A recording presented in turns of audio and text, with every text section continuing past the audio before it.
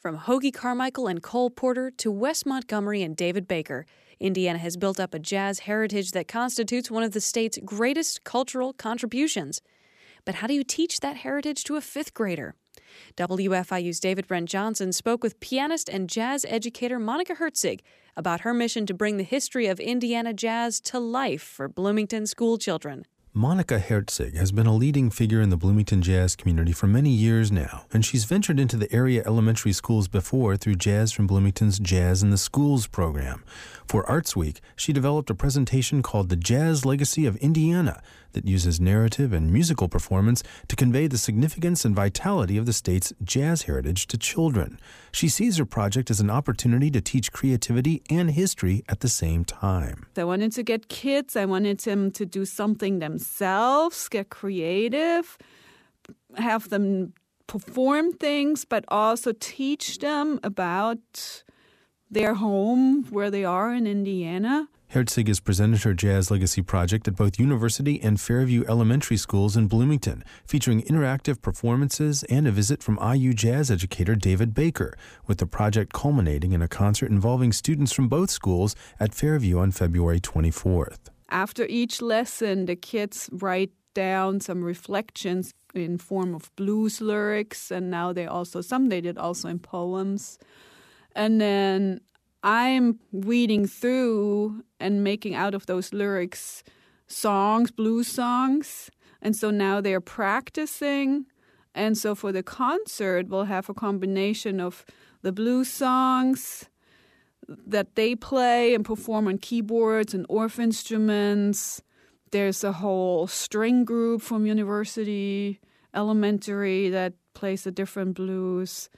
We'll have my band playing some more selections and then playing with the kids. The project has involved 5th grade and some 6th grade students. Herzig says those children are at a perfect age for musical experimentation.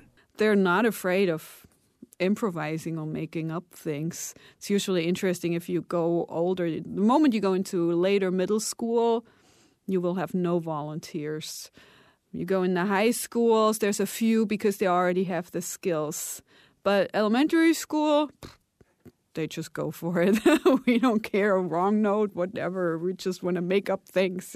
Storytelling has also proven to be an effective way for kids to connect with jazz history. For Hoagie Carmichael, I told them the story of Hoagie knocking at the door at 3 o'clock in the morning at the Book Nook and having to get this song out of his head that was Stardust. So they all latched on to that. Herzig says drummer Lawrence Clark's tales of working with Indianapolis's jazz dynasty Hampton family also went over well. Their dad had taught them if you have anything that bothers you or any problems, you leave them outside, you go on stage, and the best sentence in that being, if you have to die, die after the gig. and they all latched on to that. All the poems have that, and if you gotta die, die after the gig. All right, really quick. Who did we talk about today? Wes Montgomery. Anything you remember especially about Wes? He played guitar with his thumb. He played guitar with his thumb. He was double jointed. He was double jointed. He only got 2 or 3 hours of sleep at night, and the reason why he started playing with his thumb was if he played with the guitar pick, he might wake his sleeping family up, and he stayed up late to practice. Finally, live performances played a key role in getting kids into the music. Us being able to bring a band in, and then the band can play the blues, and so they can actually play with people. And every time we had segments where they play, so they get that experience. We all love to play the blues now. Want to help me? Everybody? 1, 2, ready, go. We all want to play the blues now. Let me hear it. We all want to play the blues now. 3, 4.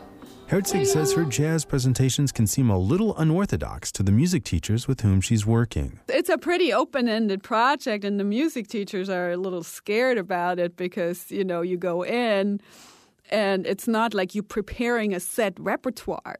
what they usually used to. You're not going in and saying we have a concert on the 24th and these are our 5 pieces that we play and this is everybody's part that they play.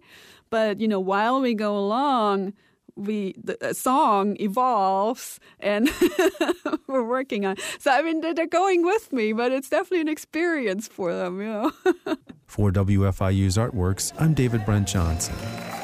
The Jazz Legacy of Indiana concert takes place on Thursday, February 24th at the Fairview Elementary School Auditorium as part of Arts Week 2011.